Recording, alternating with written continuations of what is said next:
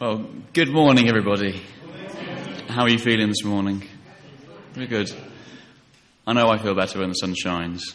I hope that we can feel God's warmth shining through as well this morning, and His love for us as we come together and be a family and be united and be with our Lord and Saviour as we remember Him this morning. Welcome to everyone. I'm just going to say a little opening prayer to bless this service. Lord, our awesome and glorious Father, our Creator, our Provider, You watch over us in every moment of every day. And Lord, we feel so small and so powerless when we know that Your hand guides us. Even when we don't feel it, Lord, You are there. And Lord, this is the one time in the week that we get to come together and break bread and drink wine and remember Your Son. Because He commanded us to do so, but because we want to be here, Lord. We're here because we want to focus this time on You, to spend it with people who believe the same thing, who have faith in the same God and have the same hope and the same Saviour, Lord. Thank You for that blessing. And thank You for pouring Your love out on us this morning. We pray that You will guide every thought, every word, every action and every song. And You will bless us this morning. Lord, we pray that You will be with those who can't be here for whatever reason, whether it's mental or physical illness or being away on holiday, enjoying the sunshine elsewhere. Lord, be with those that we miss this morning. Thank You, Jesus. Thank You for Your arms around us. Thank You for being by our sides as we remember You this morning. Please take this to Your Father through bless it to us. Amen. Let's start with songs of praise. I've chosen two, Immortal Invisible, which is, I think, hopefully an arousing song to praise God with, followed by one of my favourites, Praise the Lord 66. All the words will be on the screen, but I'll tell you what the numbers are just in case you've got books and you want to follow the music. Well, I invite Steve to come and give us the announcements. Pauline has been transferred now to Wellington House for rehabilitation before going home. Gladys should be going home tomorrow, Monday, and Joe's sure that she'll be pleased to see visitors at home if anyone is able to pop in. Nicola is due to have a lumbar puncture on Tuesday this week. Christine had her operation last week and she would really appreciate contact from her brothers and sisters, so if you get a chance to drop her a line or give her a call or pop in, she'd appreciate that. Lynn is suffering at the moment with pain and is waiting to see a specialist. Aretha, who is a regular at Sunday and Tuesday evenings, has had a lot of pain in her knees and would appreciate our praying for her. We're encouraged to continue to pray for Steve Praven as well. And it is James's last Sunday with us. It's been a pleasure to get to know James.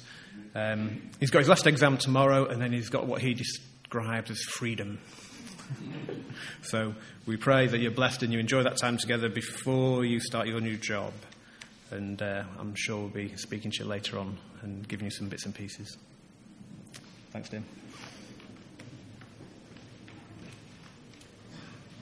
Thanks, Steve. Let's spend a few moments in the next few minutes to think about those that we want to pray for, those that we feel that we can pray for, that we can bring to God in prayer to look after and to care for. So Steve's already mentioned Pauline, Nicola, Christine, Lynn, Aretha, Jeff, and I've got Jeff written down because Jeff is unable to be here because he's unwell as well, and Steve Proven. Would anyone else like to have someone prayed about? Thank you. That's the judge that's overseeing the case for Ralph, and I hope that they make the right decision. Okay, that was Val, who's back in hospital after chemo and isn't feeling well. He's feeling confused. He's been there for a day or so. needs our prayers. Yeah, that's Sam Barnes, who comes to Friday Club, who's got a fractured back and is in a lot of pain and discomfort.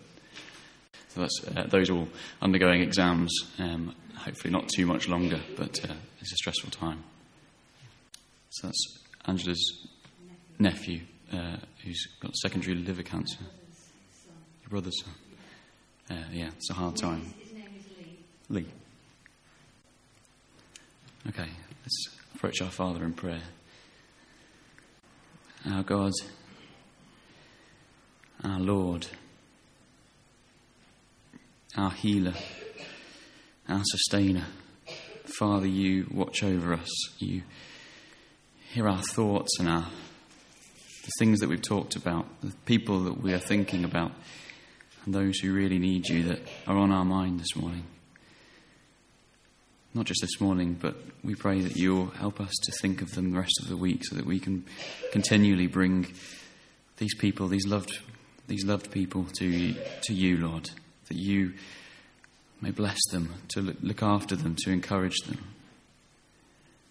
And we lift them up to you, Lord, that you might put your hands around them in whatever circumstance that they find themselves in. We find ourselves in, Lord, that you will hug us, hold us tight, show us your love as you constantly do. Lord, help us to let go. Help us to let you take control of our lives. We know that's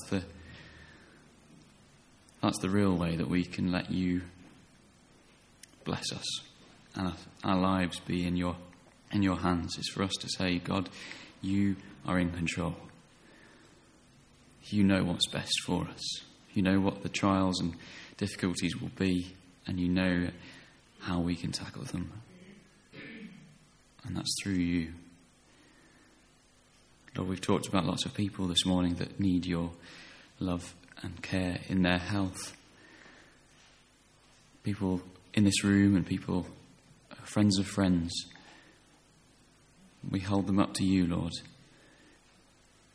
for you to bless each situation in the way that needs your blessing. Whatever it might be, whatever the outcome is, Lord, we pray that you will be at the centre of it. Lord, we think especially of James now as he completes his time at university. Completes his time here in some ways, Lord, that he spent the time with us, sharing his encouragement and his enthusiasm, and that we have hopefully shared the same back with him. Lord, bless him on his journey down south. Not just the travel, Lord, but the journey of changing circumstances and moving on in his life to a job and to a new place, to a new home. Lord, we thank you for James. And we thank you for all the other students as well that bless us with their enthusiasm and their joy, Lord. Thank you so much. Lord, thank you for the opportunity to do exams, to achieve in life, and to show that we are progressing at the things that we want to do.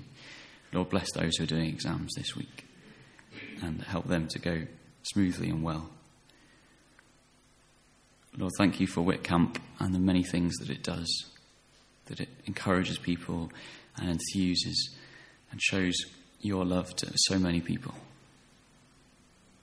But thank you for blessing us with enough people at Old Trafford to be able to keep our doors open and to show your light to the world. And Lord, finally, we thank you for always being there for us, for knowing even the unspoken things, for knowing the things that are on our hearts, and for always looking out for them, for us and for those we love. Even when it feels like you're so far away, Lord, we know you're there. Please reassure us of this, Lord, and bless us as we praise and honour your name through your Son. Amen. So those who are on emails might have been aware that Richard has stepped in at the relatively last minute, but I'm really looking forward to hearing him speak, as I always do. It's going to be centred mainly around Elijah and Elisha. So that's what we're going to read firstly. 2 chapters from Kings. First one from 1 Kings in chapter 19, and Phil's going to lead that for us. And then secondly from 2 Kings chapter 2, and Sylvia's going to lead that for us. Reading from the Word of our God, 1 Kings chapter 19 from the New International Version. Now Ahab told Jezebel everything Elijah had done, and how he had killed all the prophets with the sword. So Jezebel sent a messenger to Elijah to say, "May the gods deal with me, be it ever so severely, if by this time tomorrow I do not make your life like that of one of them." Elijah was afraid and ran for his life. When he came to Beersheba in Judah, he left his servant there, while he himself went a day's journey into the desert. He came to a broom tree, sat down under it, and prayed that he might die. "I have had enough, Lord," he said. "Take my life. I am no better than my ancestors." Then he lay down under the tree and fell asleep. All at once an angel touched him and said, "Get up and eat." He looked around, and there by his head was a cake of bread baked over hot coals and a jar of water. He ate and drank, and then he lay down again. The angel of the Lord came back a second time and touched him and said, "Get up and eat, for the journey is too much for you." So he got up and ate and drank. Strengthened by that food, he travelled 40 days and 40 nights until he reached Horeb, the mountain of God. There he went into a cave and spent the night. And the word of the Lord came to him, "What are you doing here, Elijah?" He replied, "I've been very zealous for the Lord God Almighty. The Israelites have rejected your covenant, broken down your altars, and put your prophets to death with the sword. I am the only one left, and now they are trying to kill me too." The Lord said, "Go out and stand on the mountain in the presence of the Lord, for the Lord is about to pass by." Then a great and powerful wind tore the mountains apart and shattered the rocks before the Lord. But the Lord was not in the wind. After the wind there was an earthquake, but the Lord was not in the earthquake. After the earthquake came a fire, but the Lord was not in the fire. And after the fire came a gentle whisper. When Elijah heard it, he pulled his cloak over his face and went out and stood at the mouth of the cave. Then a voice said to him, "What are you doing here, Elijah?" He replied, "I have been very zealous for the Lord God Almighty. The Israelites have rejected your covenant, broken down your altars, put your prophets to death with the sword. I am the only one left, and now they are trying to kill me too." The Lord said to him, "Go back the way you came, and go to the desert of Damascus. When you get there, anoint Hazael king over Aram. Also, anoint Jehu, son of Nimshi, king over Israel. And anoint Elisha, the son of Shaphat, from Abel-Meholah, to succeed you as prophet. Jehu will put to death any who escape with the sword of Hazael, and Elisha will put to death any who escape the sword of Jehu. Yet I reserve 7,000 in Israel, all whose knees have not bowed down to Baal, and all whose mouths have not kissed him." So Elijah went from there and found Elisha, son of Shaphat. He was ploughing with 12 yoke of oxen, and he himself was driving the 12th pair. Elijah went up to him and threw his cloak around him. Elisha then left his oxen and ran after Elijah. "Let me kiss my father and mother goodbye," he said, "and then I will come with you." "Go back," Elijah replied. "What have I done to you?" So Elisha left him and went back. He took his yoke of oxen and slaughtered them. He burned the ploughing equipment to cook the meat and gave it to the people, and they ate. Then he set out to follow Elijah and became his attendant. The second book of Kings, chapter 2. When the Lord was about to take Elijah up to heaven in a whirlwind, Elijah and Elisha were on their way from Gilgal. Elijah said to Elisha, "Stay here. The Lord has sent me to Bethel." But Elisha said, "As surely as the Lord lives and as you live, I will not leave you." So they went down to Bethel. The company of the prophets at Bethel came out to Elisha and asked, "Do you know that the Lord is going to take your master from you today?" "Yes, I know," Elisha replied, "but do not speak of it." Then Elijah said to him, "Stay here, Elisha. The Lord has sent me to Jericho." And he replied, "As surely as the Lord lives and as you live, I will not leave you." So they went to Jericho. The company of the prophets at Jericho went up to Elisha and asked him, "Do you know that the Lord is going to take your master from you today?" "Yes, I know," he replied, "but do not speak of it." Then Elijah said to him, "Stay here, the Lord has sent me to the Jordan." And he replied, "As surely as the Lord lives and as you live, I will not leave you." So the two of them walked on. 50 men of the company of the prophets went and stood at a distance, facing the place where Elijah and Elisha had stopped at the Jordan.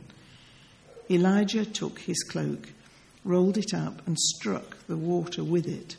The water divided to the right and to the left, and the two of them crossed over on dry ground.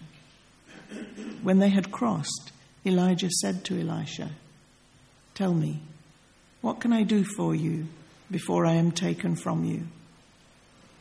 "Let me inherit a double portion of your spirit," Elisha replied. "You have asked a difficult thing," Elijah said. "Yet, if you see me when I am taken from you, it will be yours. Otherwise, not." As they were walking along and talking together, suddenly a chariot of fire and horses of fire appeared and separated the two of them, and Elijah went up to heaven in a whirlwind. Elisha saw this and cried out, my father, the chariots and horsemen of Israel." And Elisha saw him no more. Then he took hold of his own clothes and tore them apart.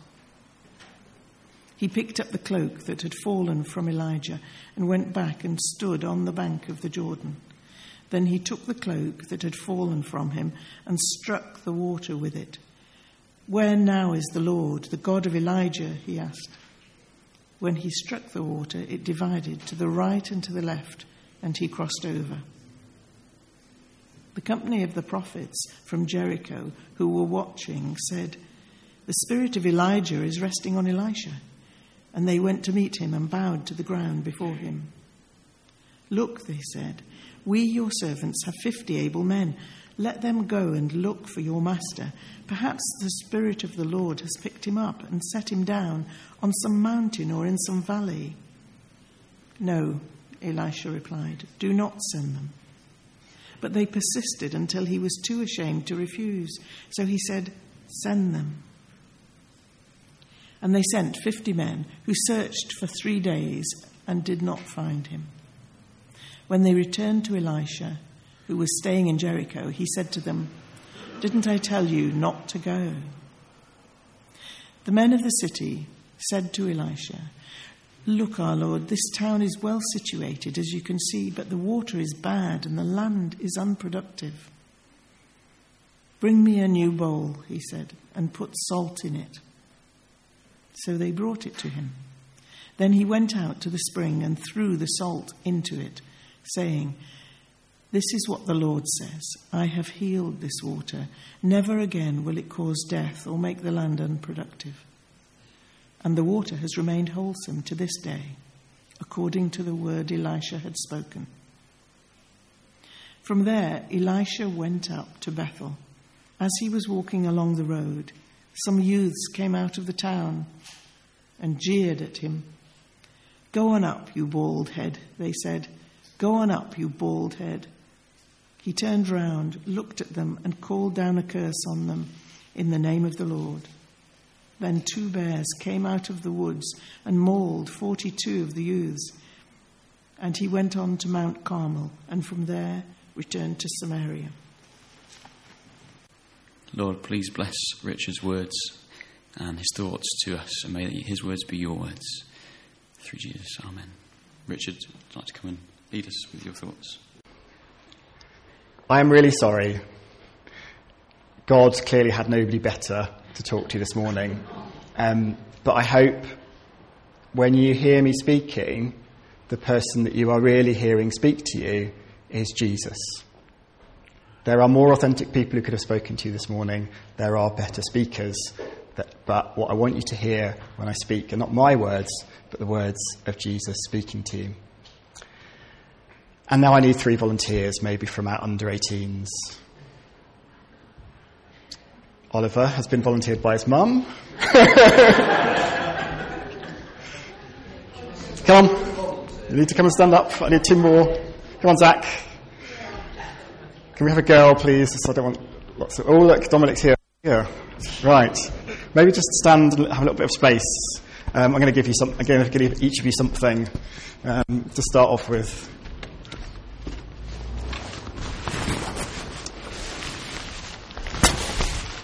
Right, Dominic, could you put that on for me? Oliver, could you put that on for me?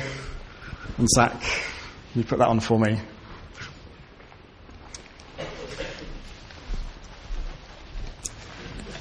While they're getting dressed, I think the things that immediately strike me are A, I need to introduce more colour into my wardrobe, and B, I have 2 more coats than Jesus allows a disciple to have, so maybe I need to give a couple of them away.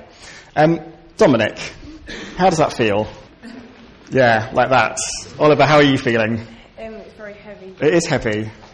Can you imagine yourself ever wearing anything like that? No. I'm making myself vulnerable here for you all. Zach? It's quite big. It's quite big. Anything else? Any other feelings that you can... It's quite heavy. And none of them really fit properly, do they? Okay, right. Thanks. You may go and sit down. You've been helpful and I've embarrassed you enough. Thanks, Dom. Go and find somebody to help you unzip it. I think your mum will give you a hand.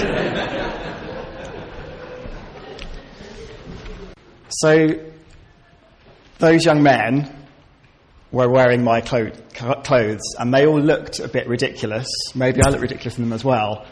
You can tell me that after, don't answer that now. And they felt awkward, they didn't fit right. So what does it feel like to inherit somebody's coat? What does it feel like to inherit somebody's cloak? What did it feel, or what did Elisha feel like when he wore the cloak of Elijah? And that is the question I want us to think about this morning. And I've made some of you think about this question for me already, so you know where this is going. You see, I don't think there is any accident in the fact that Elijah's cloak appears so often in that story and that clothes appear so often in the stories of important biblical figures. Just think about it practically. This is a culture and a society where clothes were made by hand, and you had to go on that whole textile journey from shearing your sheep or your goat or beating fibres of flax plants to make linen, to spinning thread, to weaving it by hand on a hand loom. And those of you who've ever done that trip to Corriebank Mill and been through that little journey they take you of weaving know how incredibly time-consuming and how incredibly hard work it is to go from fibres to a garment. And it's quite possible that in his lifetime Elijah only ever owned one cloak. Those things would be really expensive, they would be treasured, they would be mended. That's not something we identify with when it's so easy for us to buy clothes that are effectively disposable and easy to replace. So I can imagine clothes being handed down from generation to generation, the fabric being cut up and reused, as it was in this country until relatively recently. So this thing has its own value, as a garment, something to protect you from the searing sun of the Middle East, something to keep you warm in the cold of the night, something to shelter you when you're on a mountain. And what's the journey that Elijah's cloak went through? Elijah's cloak is there as he announces the drought to Ahab, is fed by ravens in Kerith. It's at the house of the widow in Zarephath. It's there as Elijah heals her son. It's there as he meets Obadiah and then Ahab, and it's there as he confronts the prophets of Baal on Carmel and calls down fire from heaven to prove that God, not Baal, is Lord. Elijah's cloak is there, tucked in and out of the way as he runs as fast as he can ahead of Ahab to Jezreel. It's there as Elijah himself flees to Beersheba, meets the angel, returns to Horeb, and there he covers his face with it as God passes by and speaks to him out of all this tumult of earth-shattering, weather-shattering events. The cloak got a better view of God than Elijah did. The cloak was thrown over Elisha in this transfer of power and authority and responsibility from Elijah to Elisha. The cloak was there in all those moments of doubt when Elijah said, "Why is it me? I'm the only one. I'm not here on my own. I'm no better than my fathers," we read. So that cloak is there in moments of power and authority. It feels and experiences God at work, and it's there in those moments of human doubt and weakness. And in some way, even if it's only in our imaginations and perhaps in the imagination of Elisha, it becomes impregnated with all those human stories. It becomes heavy, it becomes weighty with them all. That cloak is there as he confronts Ahab and Jezebel about Naboth, as he confronts Ahaziah about idolatry. It's a hairy garment. It's there as Elijah strikes the Jordan and the waters part, and like Moses before him, they walk across on dry land to the other side. And as Elijah is taken away in that whirlwind, when they see the chariot and horses of fire, Elisha tears his own clothes. He rips off his old servant's clothes. He casts them aside in an act of mourning, and then in that great act of succession, he takes Elijah's cloak, heavy with Elijah's weakness and his failure and with his working of the power of God, and he takes it on to himself. And it's there throughout his own journey until his death. So what does Elijah's cloak feel like? Well, I asked some of you, what do you think it feels like? And some people said, yeah, it's heavy. It's heavy because Elijah was a hard act to follow. Maybe it was too big a job to try and fill Elijah's shoes. Maybe Elisha got carried away when he calls down those animals on the people insulting him. What did Elijah's cloak feel like? Well, what should it feel like for us? Would we have chosen Elijah's cloak filled with doubt and uncertainty and stories of less than brave or courageous things? Would we have chosen Elijah's cloak with all those acts of power and God's might at work in creation and said, yeah, I want that for myself too? Or maybe that burden feels too hard for us to bear. Maybe we just take the more light-hearted and pragmatic view. Maybe it was hairy. Maybe Elijah's cloak was, this hairy, uncomfortable garment that Ahaziah recognised in the story. Maybe it was nothing more than a bit of mangy old horse or camel hair that was just there as a functional garment. Maybe it didn't feel heavy at all. Maybe it actually felt light because it symbolised the power of God to do things that are above and beyond anything that Elijah or Elisha or us could imagine ourselves doing. Maybe it felt like a second skin.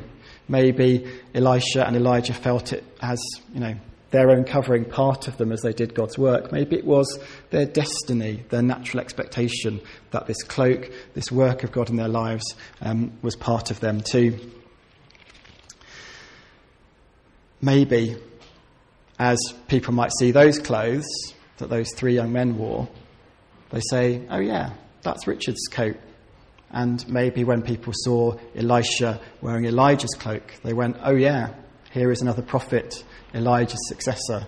He must be the same righteous, holy, prophetic and powerful voice of God speaking to us as that great man that we knew and recognised.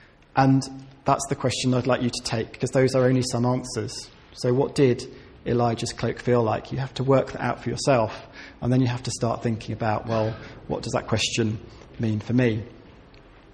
And what does it mean for us? What does this story about this cloak and this inheritance mean for us? Nothing in here is superfluous or wasted. It's all here to teach us something important. We've just got to listen for the questions and ask God to provide us with the answers.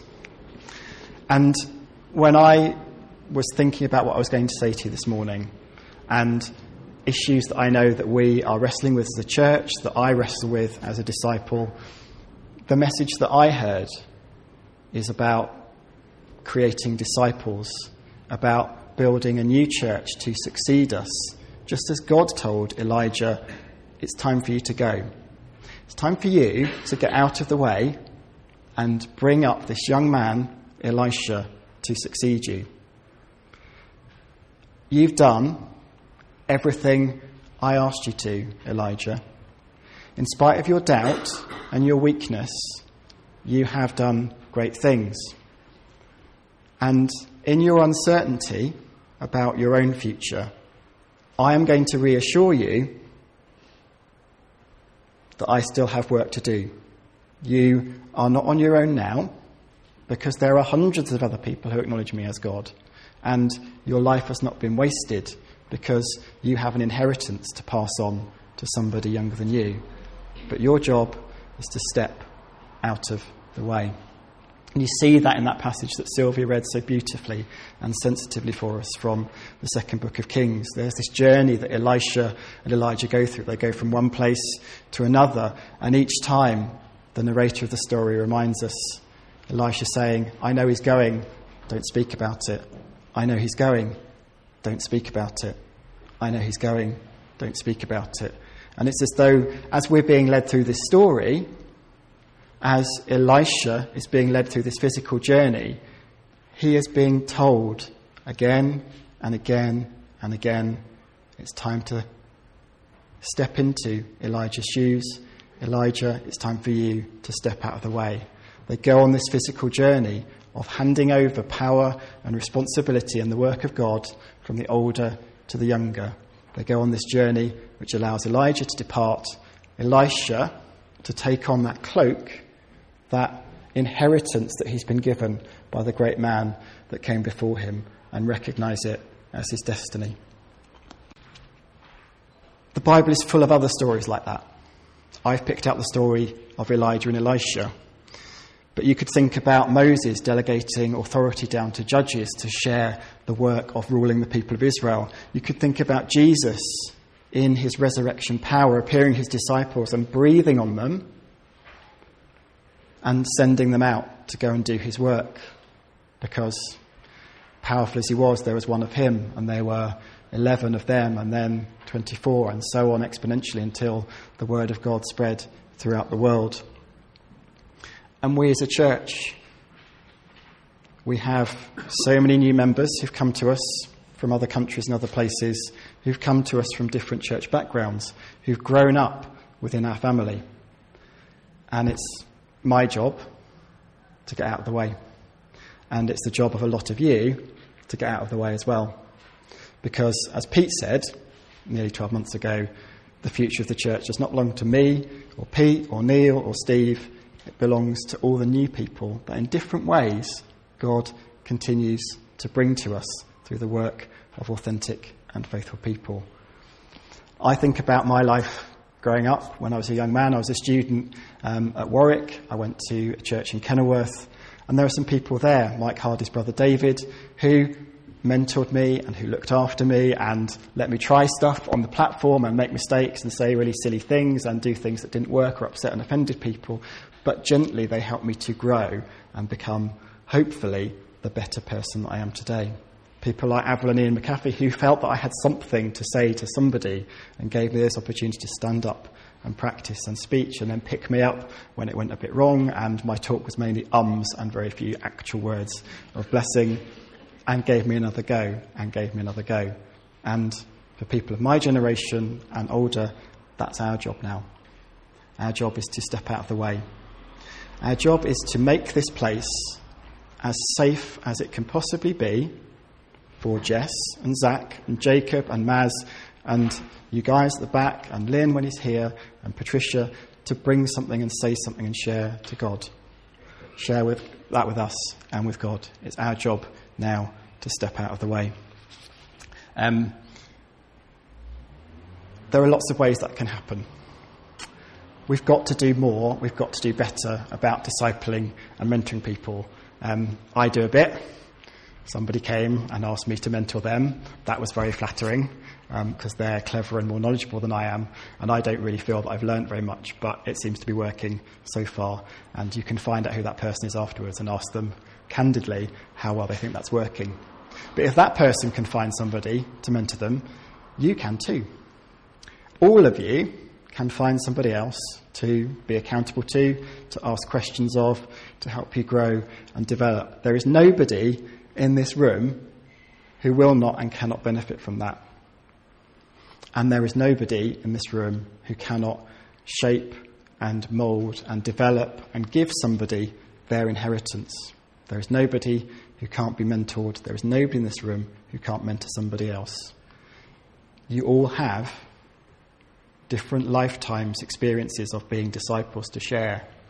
And those things impregnate your life and the way that you live, just as all those things that happened to Elijah impregnated his cloak when he handed it over to Elisha. And all those things can be your gift to somebody else, as long as you're willing to share it with them and as long as you're prepared to do so gently and safely. So what do we do? What do we do now? We all need to repent. All good work has to start with repentance. There will be times for all of us where we have, in a prayer that we've given, in a conversation that we've had, we have broken somebody down rather than built them up. When we've criticised them and broken that little fragile spirit in them that says, I thought I had something to share. I had some ideas that I wanted to try out. And if we're criticising people in a destructive way, those plants will die, just as I killed my one remaining courgette plant yesterday by over-vigorous hoeing in the garden. It's there now, this little sort of dried out fragment of something that it could become. Our job is to make this place and all the different things it does as safe as we possibly can, and proactively look out for opportunities for people to try stuff out, take part, have a go, and pick them up afterwards and say, that was great, let's have another go. That was great, let's have another go. And eventually they will grow up and become great inheritors of everything that's been built in this place since it was established. When you have repented, when we have repented, because we all need to do that, if you would like somebody to mentor you, think about who that would be and go and ask them. And if you're too scared to have that conversation, speak to me, one of the other overseers team, one of the elders, somebody that you respect in the church, and say, I would really need some help with this. Who do you think would be good for this? And then work together to find somebody that works for. And I ask you in return, when that approach is made, to be willing. It doesn't have to be very often, it doesn't have to take up very much time, but that is the greatest gift that you can give now to somebody new in our church. And if you've got any sort of responsibility for anything, Tuesday club, Friday club, standing up here on a Sunday morning, Bible class, the Bible reading group, who can you encourage and develop and mentor? Who can you give a little go-to in those safe spaces and say, give it a go, I'll help you, I'll support you, because one day I'm not going to be here, I'm going to step out of the way, and this is your inheritance, and I want you to seize this moment and take it. And particularly, teenagers, young people, where are you? This church will welcome with open arms your ideas and your suggestions and your enthusiasm and your involvement. But sometimes you've just got to ask. I don't think we're ignoring you willfully or deliberately, but we might be doing so because we've got so used to and comfortable in doing this stuff all the time that we've forgotten to think, well, actually, maybe somebody can do this better, or maybe I can train and develop somebody to do this better on our behalf. So their job is to get out of the way, and your job is to come and ask. And that is my message this morning. Think for yourselves about the inheritance that you are going to give as members of this church to somebody else. Think about the cloak that you have woven through the fabric of your lived experience as a disciple, and how are you going to pass that on? Because now is the time, right now, not next year, not in 2 years' time, not in 5 years' time, right now is the time for us to be building an inheritance and passing that on to the next generation. And this, I hope, is what Jesus is saying to us as a message this morning. And as we share bread and wine together, we think about him in his risen power, breathing on his first disciples as he breathes his Holy Spirit power into us, saying, go and make disciples of the whole world, and I am with you always, even to the end of the age. Thanks, Richard. Lots to think about and to focus our minds on as we share the bread and the wine. The symbol that Jesus gave us, showing us our inheritance, what God has given us as our inheritance, and ultimately what the responsibility that he then gives to us to share that with others, to show others the love that God has shown us. Let's sing together firstly before we pass the bread and wine around. Faithful God, all-sufficient one, I worship you. Shalom, my peace, my strong deliverer. I lift you up, faith. Jesus gave us his example, gave us his direction for our lives. And we break the bread now to remember his body broken on the cross, his sacrifice of giving himself up for others, just as he calls us to do in our everyday lives for each other, and ultimately for him and for God. Neil. Lord Jesus, you know that I go long stretches without giving a thought to what you've done for me, to your kingship in my life,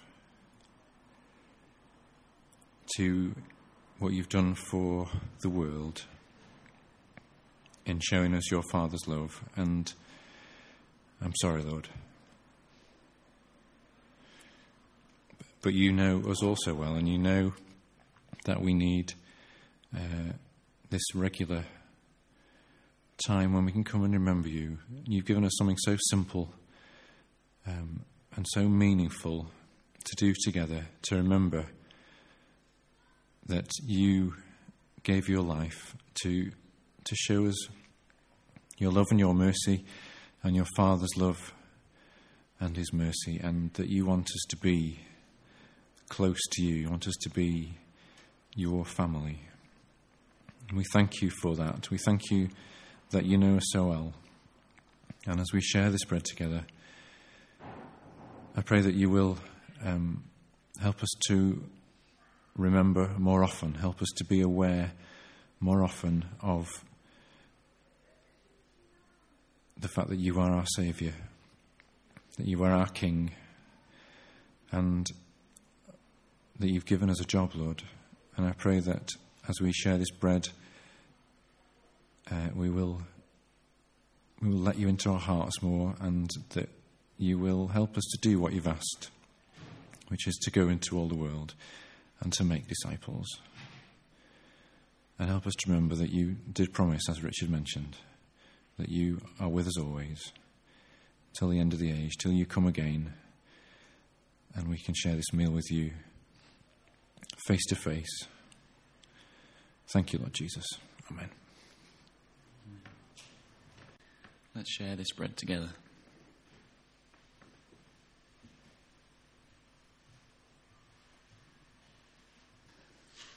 As we share bread and wine, as we share this wine, Jesus offers it as example, as a symbol of the promise, the covenant, the promise that he gave us, that God gave us of our inheritance. And that amazing inheritance is life and love and the kingdom and being with Jesus. So let's pray and thank God for this wine and pass it between us now. Andrew. Faithful God, all-sufficient one, we come before you now, and this wine is a physical reminder, Lord, of the sacrifice of Jesus. And Lord Jesus, we thank you. Words cannot express how much we thank you. You don't want just words, do you, Jesus? You want the actions of our lives. And this one reminds us of when Jesus said, "Not my will, but yours be done." And I think how often I'm more interested in my will, not yours, Father. And I think that's true for all of us. So we come here this morning to repent and to think of that promise and that new covenant. How you're always alongside us, and help us to recommit to the time when we put on Christ, when we committed ourselves to you, Lord Jesus. Help us to always let you be alongside us, and may we be alongside one another to help and build, as we've been thinking this morning, and together as a church, and also individually, the people we meet, may we show that we have put on Christ. We thank you for this hope, Lord, and be with us now, we ask in Jesus' name. Amen.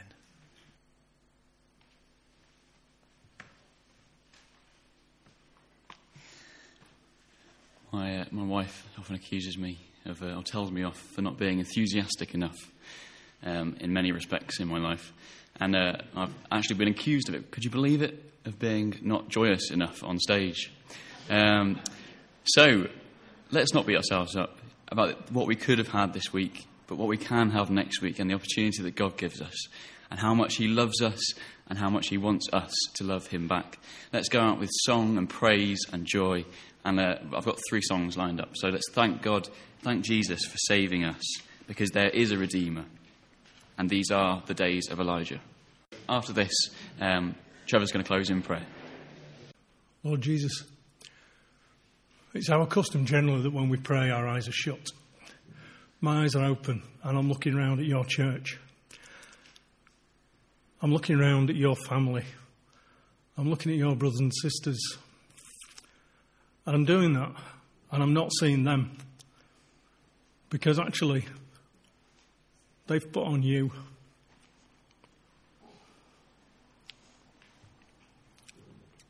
We're clothed with righteousness. We're clothed with peace. We're clothed with grace. And this cloak doesn't feel too heavy.